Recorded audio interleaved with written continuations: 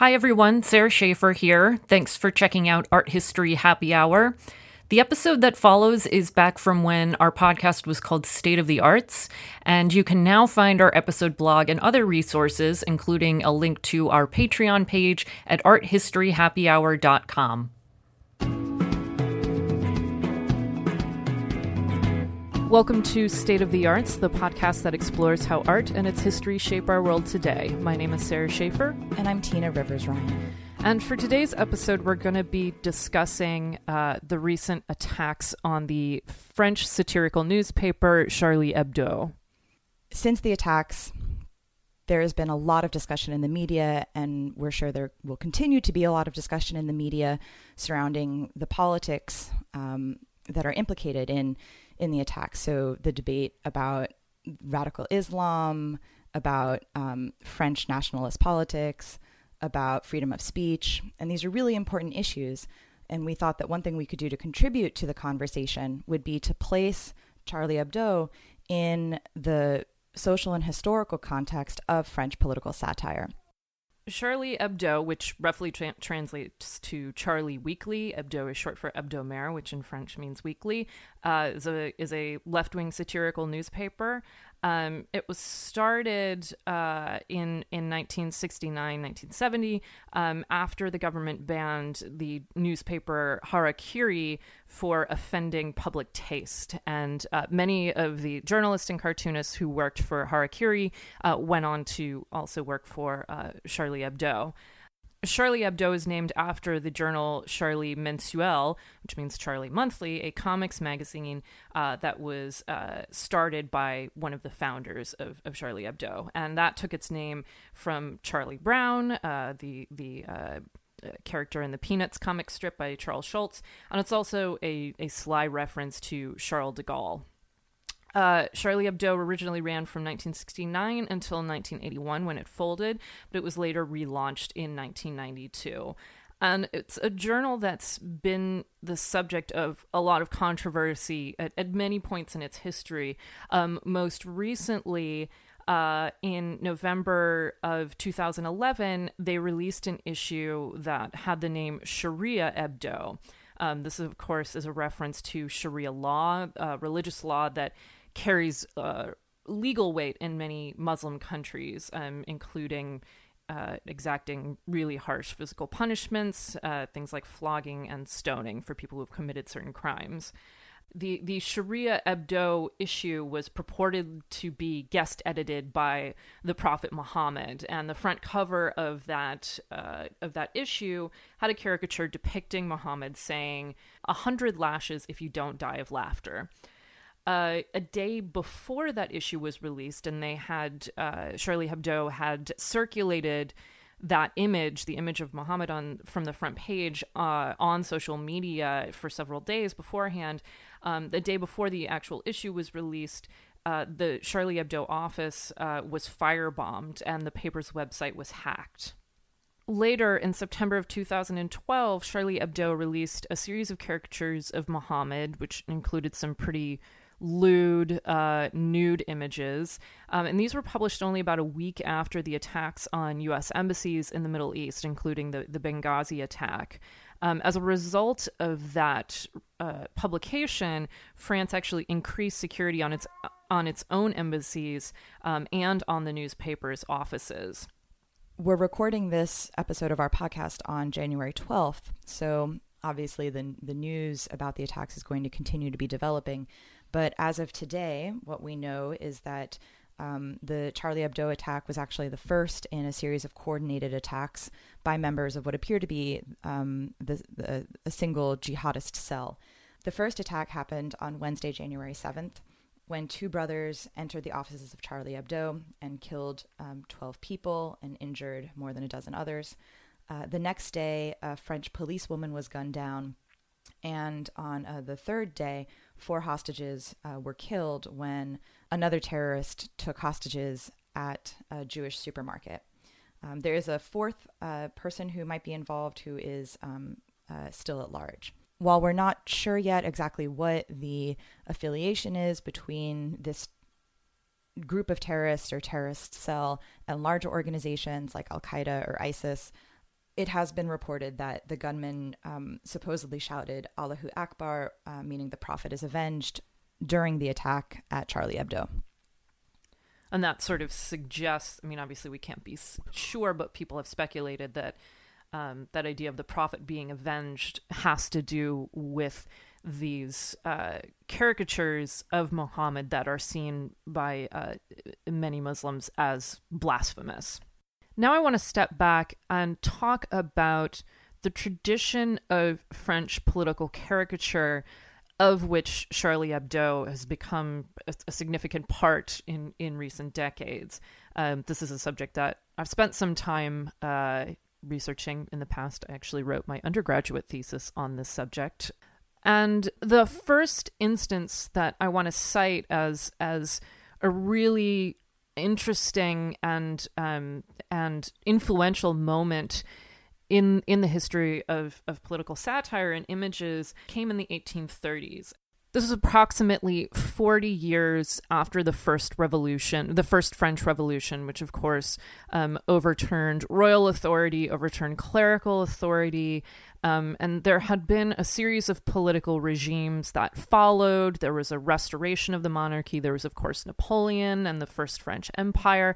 But by the 1830s, there had been put in place what was called a constitutional monarchy, and he was called the Citizen King, was Louis Philippe, and many people had sort of high hopes for this constitutional monarchy, sort of a middle ground between an absolute monarchy and rule by the people. By the 1830s, many French citizens started to become really disillusioned with Louis Philippe.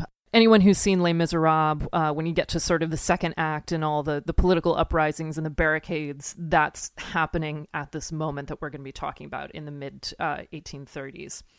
But one of the key figures who really targeted Louis Philippe at this time was a publisher named Charles Philippon. And he was the publisher of the caricature journal La Caricature, and he was actually put on trial on the 14th of November, 1831 for outrages against the person of the king. So he had published these caricatures that were really lampooning Louis Philippe.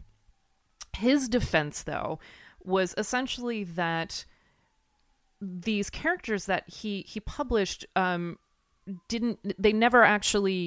was no caption that specifically tied the representations to the king. And he said a resemblance is not an attack. Basically that if you don't actually say who this person is, it can't be counted as an attack. And he demonstrated this visually by producing a series of drawings. He started with a portrait of Louis Philippe. He drew this and did a series of 3 additional drawings that sort of show the transition from that portrait to a pear. And his argument was that this final drawing, it's a pear, it's not the king. The result of this, though, ironically, was that the pear became this sort of mocking symbol for Louis Philippe. And just a note on French slang, poire, the word for pear, kind of has this connotation of a fathead, basically someone who's kind of dumb. So the pear just became this really loaded symbol in the 1830s, so much so that the government started censoring any caricatures that included a pear because it was seen as this disparaging, critical image relating to Louis Philippe. And at that time, Philippon's journal, by the mid-1830s, La Caricature had sort of folded, and Philippon had started this new journal, La Charivari. And one of their images was censored, so they had to send images to the sort of censorship board, and one of the images was censored.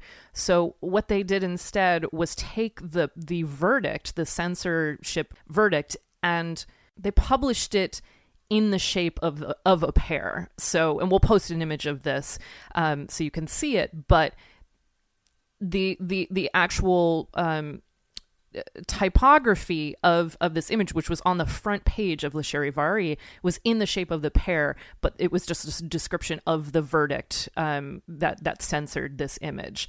So really brilliant use of words as images to still carry that really charged political weight. And there was really, nothing that the censors could do about it.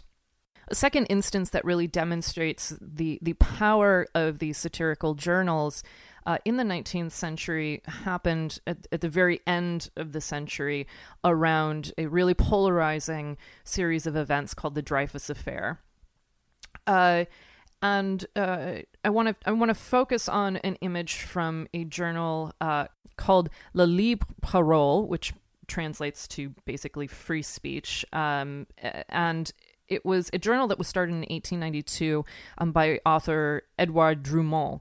And he was a very anti-Semitic figure in 19th century France, and the paper itself was also very, very virulently anti-Semitic. Drumont had published in 1886 a 2-volume series of works called La France Juive, which is Jewish France, which basically assessed what he called the Jewish problem and argued for the removal of Jews and Jewish influence from France. As we say, history repeats itself, and in this case, there actually are some interesting parallels between the Dreyfus Affair and what's going on now in France. So this book that Sarah mentioned that was written by Drumont, La France Juive, is actually somewhat, I think, sort of similar to the book that's coming out now called Submission by Michel Houellebecq, who is France's best-selling living author. And it's actually the same author who was on the cover of this week's issue of Charlie Hebdo. He's depicted sort of in a typical satirical way. He looks a little bit drunk, and he's making a bunch of predictions, like he's a fortune teller. And one of those predictions is that he will convert to Islam. And this refers to the fact that in this book that he has coming out, he imagines a future in which, in order to defeat Marine Le Pen, the far right-wing French politician, more moderate forces join up with moderate Muslim groups to form a new popular front. And it's this front that wins the election and actually will slowly basically take over French life and introduce Sharia law. So, I mean, I haven't read the book, but from what I can tell, it seems like this book in some sense is imagining not La France Juive, but a French Islamic state. The Dreyfus Affair began in 1894 when Alfred Dreyfus, a Jewish captain in the army, was accused of handing over military secrets to the German embassy. And France had a really rocky relationship with Germany for most of the 19th century, and obviously into the 20th century as well. And Drumont's newspaper, La Libre Parole, was one of the first newspapers to actually break this story. Dreyfus was later convicted and sentenced to life imprisonment. He was sent to Devil's Island in French Guiana.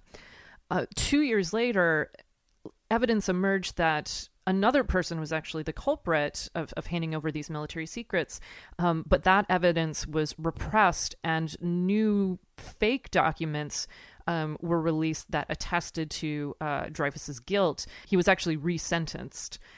Word soon spread of this cover-up, and it led to this fierce polarization among the French public, and they were roughly separated into Dreyfusards and anti-Dreyfusards, so people who were supportive of Dreyfus and those who opposed him. One article that you may be familiar with that really played into this debate was the novelist Émile Zola's article J'accuse, which became a rallying cry for Alfred Dreyfus and for the Dreyfusards. On the other end of the spectrum, you have Drumont in his publications, which really worked to incite anti-Dreyfusards. And in December 1895, La Libre Parole published an issue with a cover titled La France aux Français, which means France for the French. And on this cover has a caricature which depicts these two strong, shirtless men, one representing La Libre Parole and as a farmhand digging up scandals, and the scandals are represented as these caricatured heads as weeds, and the other behind him is La Libre Parole Illustrée, which is the illustrated accompanying journal that went along with La Libre Parole, and that figure is capturing this moment in a sketchbook. And interestingly, part of the reason I wanted to talk about this image is that it uses tropes that had actually been really common in leftist caricature for decades. So in the background, you have a rising sun. Obviously, this is a reference to farm labor, and both of these symbols had been really prevalent socialist and anarchist symbols. And especially in the 1890s, you have this huge rise in anarchist politics and events, and actually a number of terrorist attacks in Paris by anarchists. So you have this interesting moment of the right-wing satirical press co-opting some of those symbols and using them for their own purposes. We also see in that image the figure representing La Libre Parole with a quill sort of strapped behind his back, and using those really concrete, easy to understand symbols is a common feature of 19th century French caricature, and as we'll see, made its way into Charlie Hebdo's images as well. This is a good way to actually segue into talking about Charlie Hebdo, and obviously we're jumping many decades into the future, but we can glean some of the visual strategies that we see in these earlier models in the strategies of Charlie Hebdo and its primary cartoonists. Just to make sure we're clear, I want to point out that the reason that Sarah is taking the trouble to go through and talk about cartoons that at this point are more than a century old is because there is something sort of unique about the tradition of visual satire in French culture. And so what we're trying to do for you today is to tease out the historical context for Charlie Hebdo, which might not be so familiar to those of you, to basically anybody who doesn't study French visual culture. Right. Some of the basic elements that are taken from these 19th century precedents, number one, the fact that the covers of Charlie Hebdo basically have the title of the newspaper on top and then essentially a full page illustration. That's something that you see in the major caricature journals of the 19th century. We also have this sort of radical simplification of forms. And this is something that becomes more and more so the case over the course of the 19th century. And there are a number of reasons for that. But if we look at some of the caricatures from the 1830s, they're much more detailed, even if they are, sort of grotesque and lampooning and not anatomically accurate in their portrayal of human forms, that there still is a greater depth of modeling, representation of space and things like that than we get at the end of the century. Part of that has to do with modes of production. I mean, if you're having to produce images either every day or every week and then get them out to the public at times of harsh censorship. You'll have to send it to the censors before it can be published. So these things need to be done really quickly. But also that simplification of forms is meant to really draw the reader in and get a message across really clearly. I mean, that's something that it's sort of your job as a caricaturist. We have the simplification of forms in 19th century caricature. It's taken to an even greater extent in the works of Charlie Hebdo's cartoonists. These images often resemble sort of an American comic style, again, tying back to things like Charles Schulz's works, the Peanuts comic strips, which is part of where the Charlie Hebdo name comes from. We have much thicker contours on figures, really flat backgrounds. In some cases, it's just a flat color, and that's it. And these really comical figures, especially in the images of the cartoonist Charb, who was Stéphane Charbonnier, who was one of the cartoonists who was killed in the January 7th shootings. His cartoons were interesting to me also because all the figures that, at least that I saw, had yellow skin, which reminds me of The Simpsons. Another strategy that we find the Charlie Hebdo cartoonist using that we can trace back to the 19th century and even earlier is what's called a portrait charge, and that literally translates to charged portrait. These are akin to what you can have done if you go to an art fair and go to an artist who does sort of a caricatured image where it's largely centered on your face and your features are exaggerated. That's basically a portrait charge. In the 19th century, it was also linked to the study of physiognomy, the idea that physical features sort of denote personality traits. And the use of the portrait charge was really common in the work of some of Charlie Hebdo's cartoonists, especially the cartoonist Riis, which was the pen name for Laurent Saurisseau, and he was one who was injured in the shooting. We also see it somewhat in the work of Cabu, the pen name for Jean Cabu, who, like Charb, was killed in the shooting.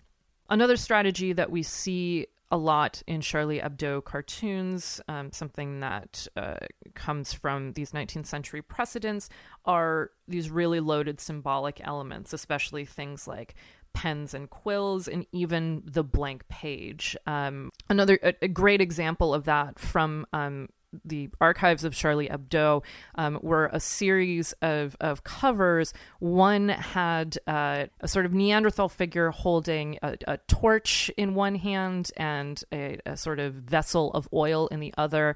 And the caption is "The Invention of Humor." The idea being that the invention of humor is throwing fuel on the fire. And there's a banner across this image that translates basically to irresponsible journal, which is the slogan of Charlie Hebdo. It's an irresponsible journal.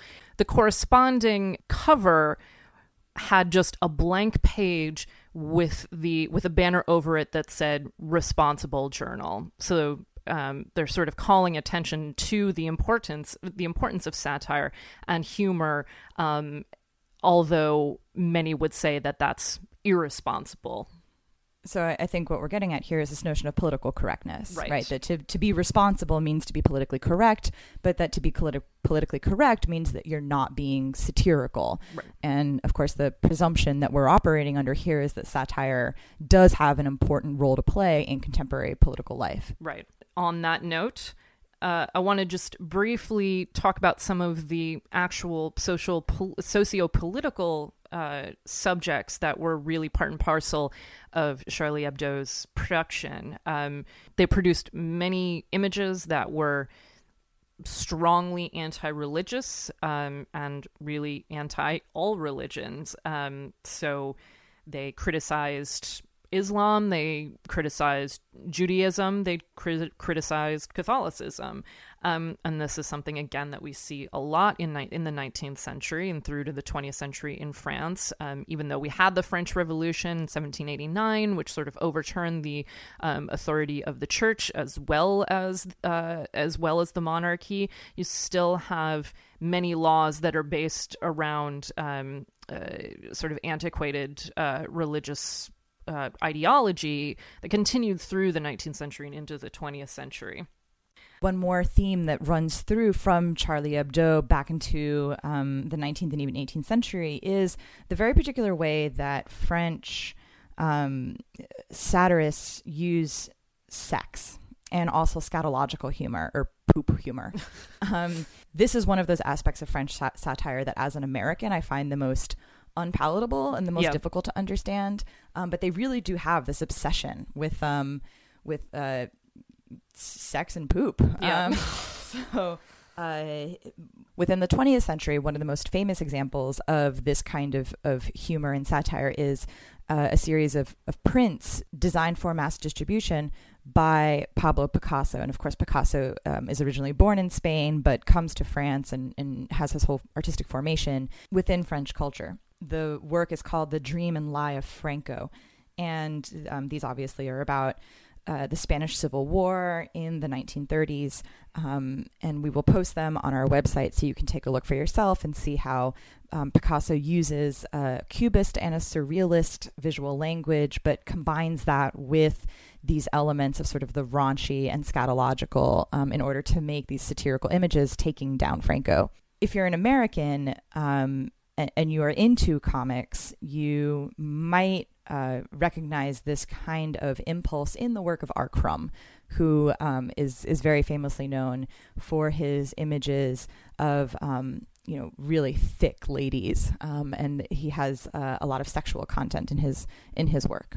Another subject that you find dealt with a lot within the pages of Charlie Hebdo is the military and police structures in France. And this is, again, something that's very common in 19th century caricature in France. France was plagued by revolution and war in that period. And actually, just earlier today, I saw a post by the critic and artist Martha Rosler. She posted a bunch of images by Cabu relating to police brutality. And Rosler argues that these are images that the American media won't show. And obviously, in America right now, the subject of police brutality, especially when it comes to issues of race, is something that's it's a very dynamic and divisive topic. And I think the author Olivier Tourneau really sums up some of the things, some of these issues that we've just been bringing up relating to the military police, sexuality, things like that. In an open letter he just posted recently, and I'm going to just read a quote from that. He says, in speaking of Charlie Hebdo specifically, he says, even if their sense of humor was apparently unacceptable to English minds, and he's speaking to a British audience, but I think we can substitute American in there as well. Please take my word for it. It fell well within the French tradition of satire, and after all was only intended for a French audience. It is only by reading or seeing it out of context that some cartoons appear as racist or Islamophobic. What Olivier Tourneau is responding to is some criticism that has emerged in the wake of this tragedy. People have pointed out that these cartoons, while we have identified Charlie Hebdo's general political sympathies as lying with the left, that these cartoons are perhaps either insensitive or even more extremely actually racist and Islamophobic. And so, at least from his perspective, he sees them as not being racist or Islamophobic, but as only operating that way if you don't understand the sort of French culture, basically, especially the French culture of satire. And so what we wanted to do is just to provide some historical context to say, well, if these images are within a French tradition, what is that tradition that Tourneau is referring to? One of the hallmarks of France's culture at this particular moment in time is the rise of a right wing that is fundamentally xenophobic, that is Islamophobic, that is anti-Semitic. And so to understand Charlie Hebdo in that context is to understand that when you see images that look Islamophobic or anti-Semitic or what have you, or just basically right-wing and conservative on the cover of that publication, what they're doing is they're not actually professing those ideas, they're satirizing those ideas. So they cannot be read literally. Now, the fact that Charlie Hebdo is basically hyperbolizing the position of the right wing, is taking their position and drawing it to extremes to produce very derogatory, culturally insensitive images, doesn't necessarily excuse the fact that most of the sort of editorial board of Charlie Hebdo is itself white and in a relative position of privilege and power. But to accuse them, to sort of read the covers literally and accuse them of professing some of these right-wing sentiments when they are in fact lampooning them, would be the equivalent, as pointed out by a new website called Understanding Charlie Hebdo. This would be the equivalent of confusing Stephen Colbert's character for Stephen Colbert himself and saying that, Stephen Colbert is a right-wing conservative, Bill O'Reilly loving nut job. He's not, right? He's just merely amplifying some of those tendencies on the right in order to make fun of them. And so to put Charlie Hebdo in the French cultural context of 2015 is to understand that it is very much informed and shaped by the rise of the right wing in French politics. I'm sure most of you have seen the hashtag or the images that have been circulating, the Je suis Charlie, or I am Charlie. And this is meant to evoke solidarity with ideas of free press and satire, and especially in the wake of really tragic events like this, the killing of journalists by ISIS in recent months, the contested release of The Interview because of its portrayal of, North Korea. Actually, just last night, January 11th, there was a huge demonstration, a very public demonstration in Paris, which I'm sure all of you saw photos of. Roughly 3.7 million people, or I think that's been estimated as roughly half the population of Paris, turned up, and it obviously drew people not just from Paris, but from all across Europe. And what they were demonstrating was their support for the people of France, their support, I believe, for the idea of freedom of speech and freedom of expression, and just basically solidarity coming together against, or to counter the impulse towards fear and cultural division that these terrorists want to engender.